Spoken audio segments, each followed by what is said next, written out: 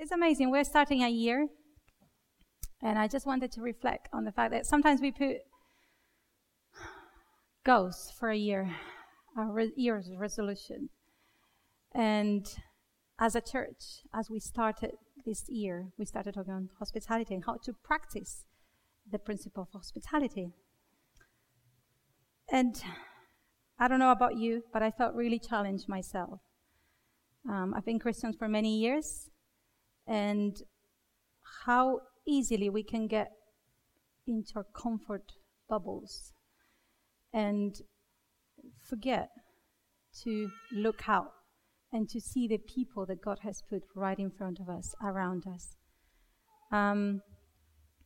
So last week, I think if you remember, we saw the video from Wendy, and I was particularly challenged because as a mom, since I became a mom, I don't think I can quite be out there with on top of my house cleaning. I'm always behind. And suddenly I realized how easily things can get on our way and stop us to practice hospitality. So as we heard last week, I think none of us can probably forget the moment when everything went to the floor. That was quite real. But the picture, the image of the wine and the bread. And one of the things that Jess said last week that really stuck with me was Jesus didn't just do things, serve people. He ate with them. He lived life. He identified with the people that he was with. And I remember that really shook my heart. I left and thinking, because you probably have seen some homeless around, and that picture of Jesus identifying, sitting down with people, spending time, giving his time, really shook my heart. So as a church, our aim, our heart behind all this series has been to change the way that we live, the way that we see, to stir our hearts, because quite easily we can get into our comfort place. But as the year began, as I was thinking about today, I was hoping that it's not just a month thing, that hospitality is not just about January, and then we finish the series, and that's over, and we move on to something else, and we kind of forget. Our heart is that this is going to become who we are, part of our character. I don't know, whoever was here on Friday, was so inspiring to see all the new projects and things, dreams for the future as a church. And as we are coming together into the position of becoming independent, and I was just blown away. If you look back and see what God has already done so far, and to stand now where we are and look to the future and see what God has next. And the challenge is that as we started the year talking on hospitality, that it's not going to just be something now, but it's going to enter deep in our hearts. That as we continue this year and the years ahead to come, as we dream together as a family of God here in Seafood, that hospitality will be part of who we are. This is our challenge. So today, we're looking into practicing hospitality in radical ways like Jesus' lifestyle, how he led by example, how he modeled hospitality to us. I want to read I think it should come up, in John 2, 1-10.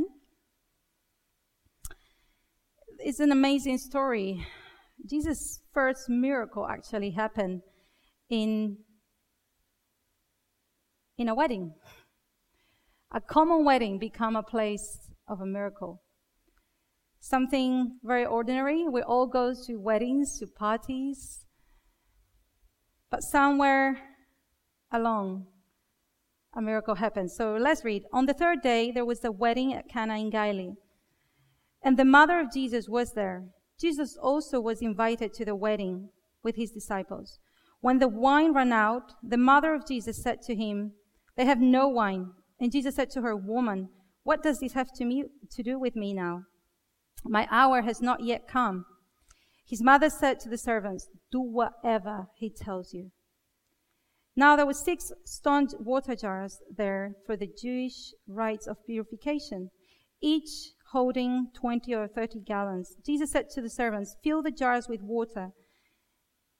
And they filled them up to the brim. And he said to them, "Now draw some out of and take it to the master of the feast." So they took it. When the master of the feast tasted, the water now became wine, and did not know where it came from. Though the servants who had drawn the water knew, the master of the feast called the bridegroom, said to him, "Everyone serves the good wine first, and when the people have drunk freely, then the poor wine. But you have kept the good wine until now." I'm sure we probably all, most of us might already heard this story, but I was really blown away. Do whatever he tells you to do. Now, I'm going to just give some examples of ordinary. We have our homes. We can open our homes to people to invite them in. A few years ago, when I came through the project, a dear couple, Marcel and Lee, they were the reasons, the people that God used to invite me in to come to the UK. And they were missionary pastors where I was. And every Sunday after lunch, after church, they would invite all of the students to their home. And it was a small home. Wendy reminded me of that, because it was a very small place in comparison to, but we would fit 30, 40 people. And we would just lay a seat on the floor and just grab very easy lunch after church. We'd go to Morris and get just some ready meals. And it was the fact of being together. He knew we didn't have family around, so he invited us. So we became a family. And it was crucial for me at that point. It was so precious. So we as a church, we can open our homes. That's been our challenge, to open our hearts and our homes to the people God has placed around us. The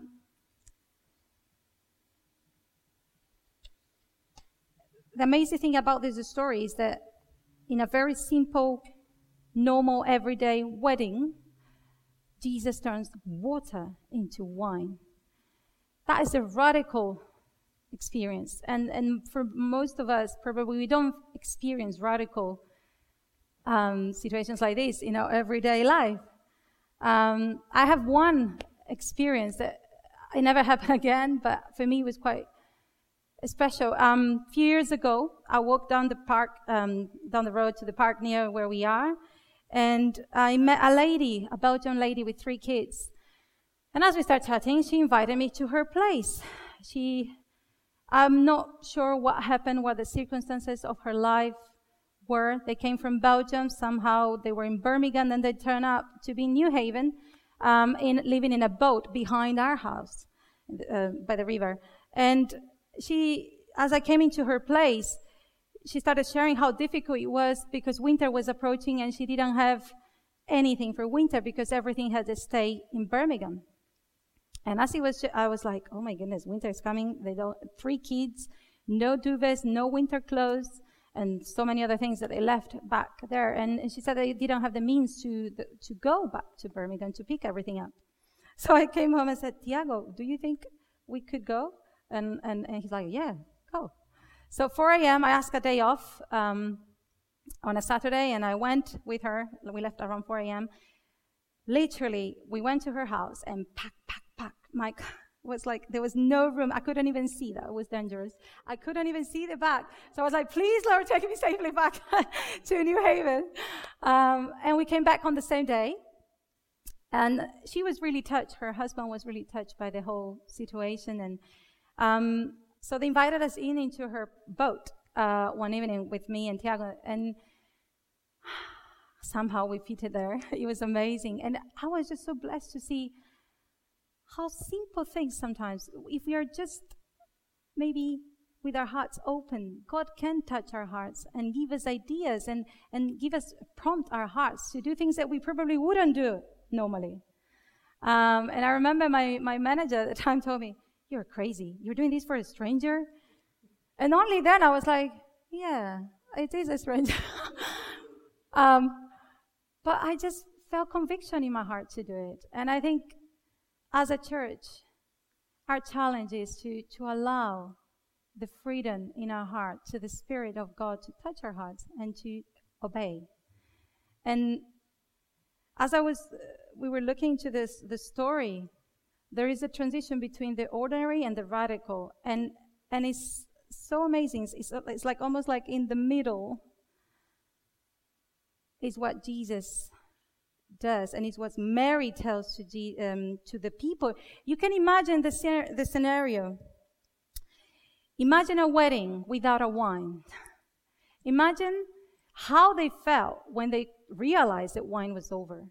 The fear, the embarrassment, the shame. How can a wedding be out of wine? And in that moment of tension, Jesus' mom comes and says, "Do whatever he tells you." It might sound rude, strong. What do you mean? Who is he that I should obey, that I should listen what he's saying? Why? Why do I need to do what he's telling me to do? But through obedience, these people, they just did something simple. They just grabbed the jars of water, filled with water, and then Jesus did the miracle. We are not the miracle workers. We are the ones to just obey and do the simple things, and he would do the extraordinary. As I was thinking about Jesus' life, there are so many examples of how he radically welcomed people in. It might sound a bit funny, but I thought to just picture this in our minds.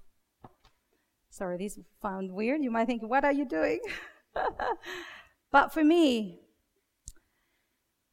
when Jesus, this woman that was caught in adultery, they brought her in. Imagine how tense that moment was. According to the law at the time, they were supposed to stone her. But Jesus just sits very calmly and writes on the floor. Can you imagine that? In the midst of that tension, of that pressure to do what the law said that he was supposed to do, someone was caught up in sin and deserved. Jesus just writes on the floor. And then he quietly stands and says, "Whoever has no sin, throw the first stone." For me, this is crucial. As a church, as we open our hearts and our homes, we will encounter people in sin. How do we respond to that?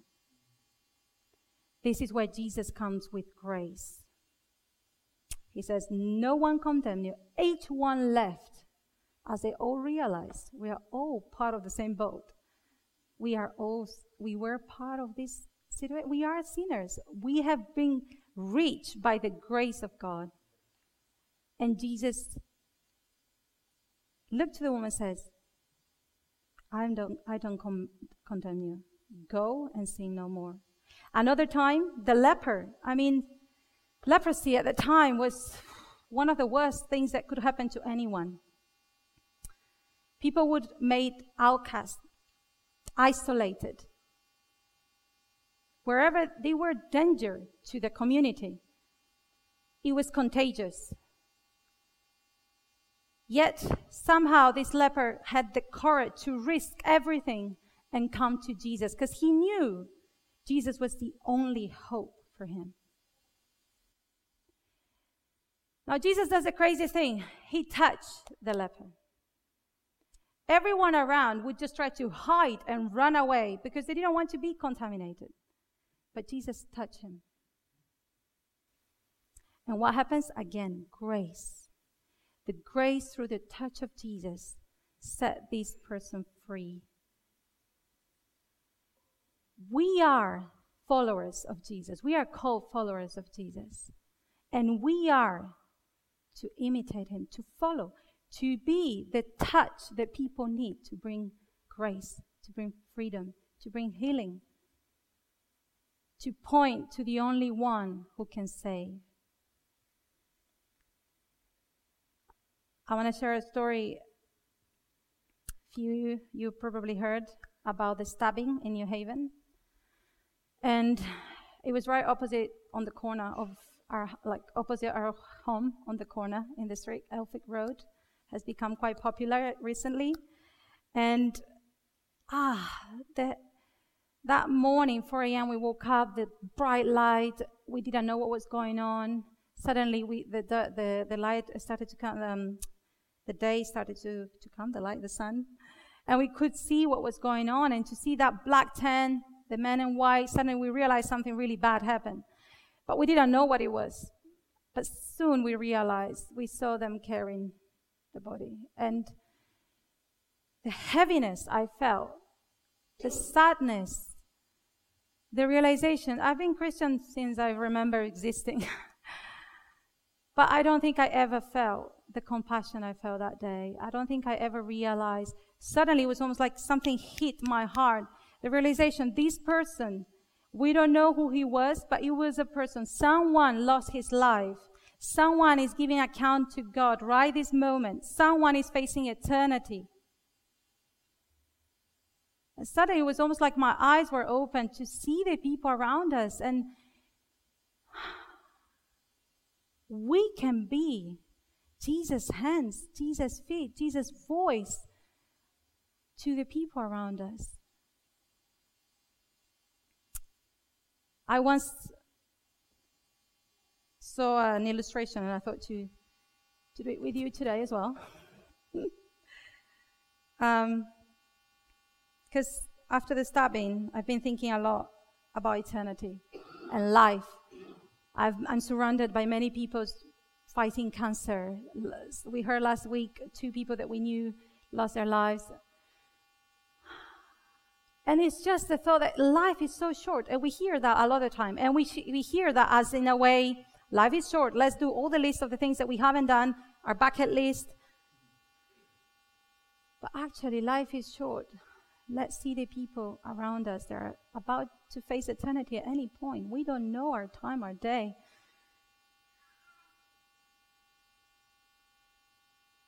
May God open our hearts and our eyes to see the reality of eternity. The reality that people are facing judgment probably every day around us. And we have the news. We have the good news. What are we doing? I saw this illustration once. Our life is like this tiny bit here on earth. And then we have all of this to live eternity. But somehow we spend our lives, our days, our energy, our money, our dreams, our hopes, everything in this bit. And we forget eternity.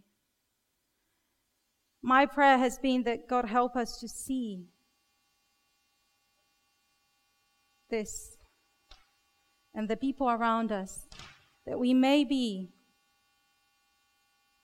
living this bit for this bit. That we will be the voice of Jesus on earth.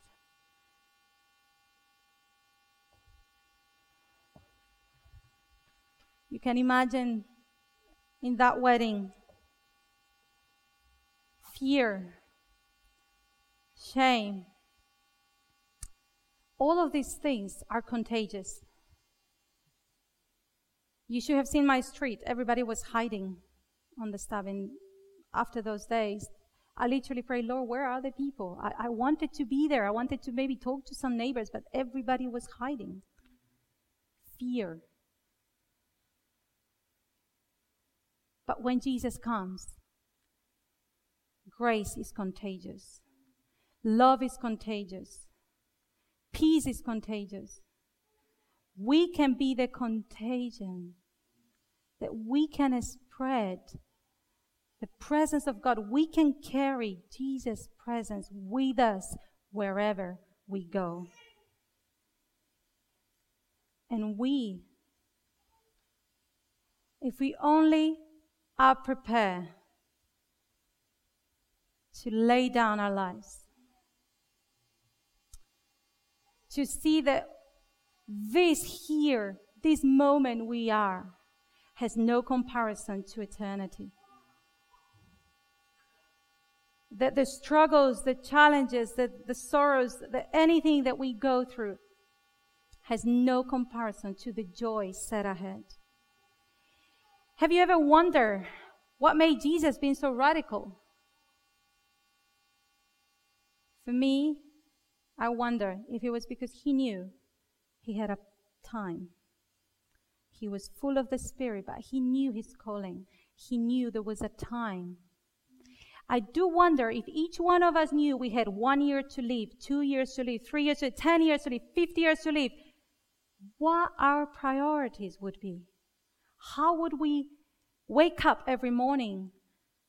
How will we respond to the situations in our lives? If we only knew how long we had left. By the grace of God, the Holy Spirit can soften our hearts, that we may, like Jesus, lay down our lives and do what the Spirit says to us. Do whatever he tells you to do. I want to challenge you. You might be new. You might never have heard of Jesus before.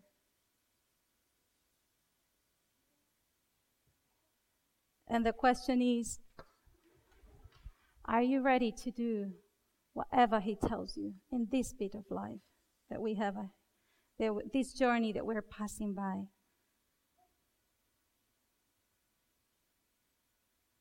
The Bible says that Jesus knocks the door. He doesn't push, he doesn't force anything into us. Here in the story, we see Jesus was invited to the wedding. Are we willing to invite Jesus into our parties, our lives? And as Mary, are we really ready to be radical and to say, I'll do whatever you tell me to do?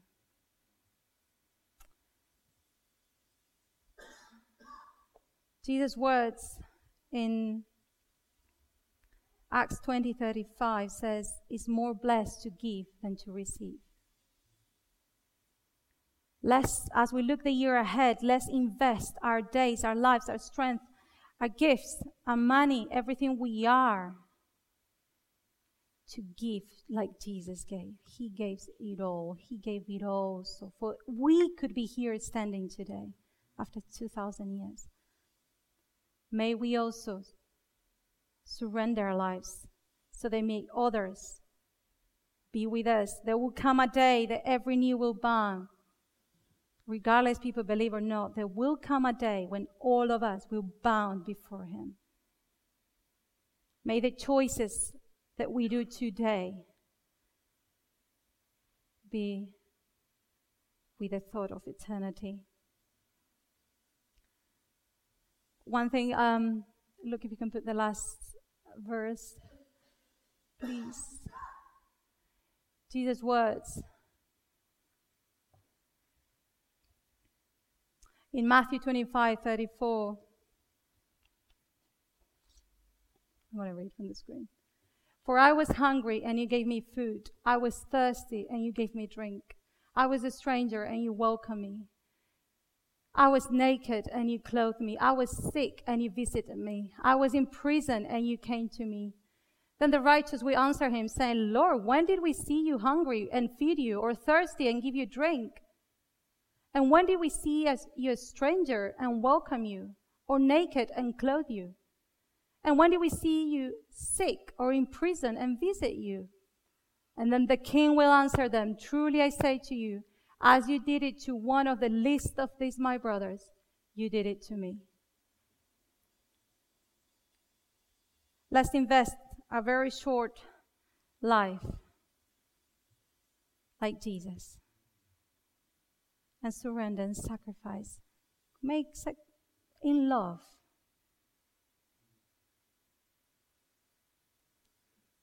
Do whatever he tells you.